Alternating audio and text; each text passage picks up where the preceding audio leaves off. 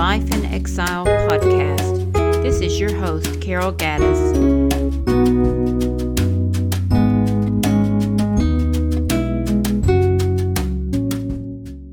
A purpose for the pain.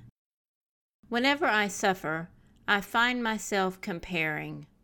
When I'm in the midst of despair, I don't see how anyone could go through what I'm going through. But then the Lord brings to mind countless others who have suffered immeasurably more than I would ever think to endure. He nips my measuring in the bud.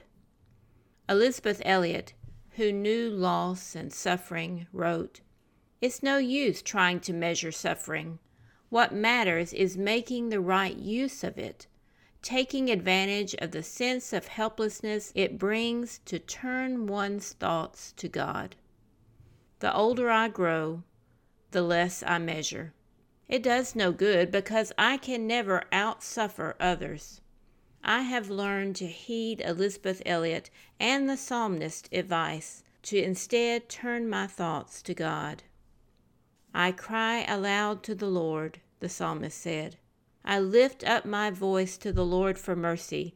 I pour out before him my complaint. Before him I tell my trouble. When my spirit grows faint within me, it is you who watch over my way." I'm learning to ask what he might be wanting to teach me through this experience, or how he would want to use it for me to later help others. I now tell him my trouble, knowing he knows my pain. When all is well in the world, no one needs God. But when suffering strikes, hearts cry out to what may have only been casually acknowledged as a higher power. In moments like this, we may find friends who refuse to cry out to God, but who are hurting just the same. How can we point them in their pain to Christ? By sharing our mutual hurts and struggles. Take their hand in the valley, and they will know the touch of God through you. We do this, remembering Paul's words to the church in Corinth.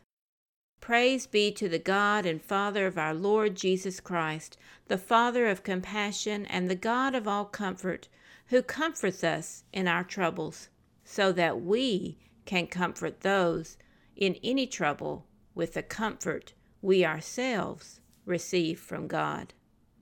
Let God use your pain as an avenue for His healing in the life of those around you. Grace and peace.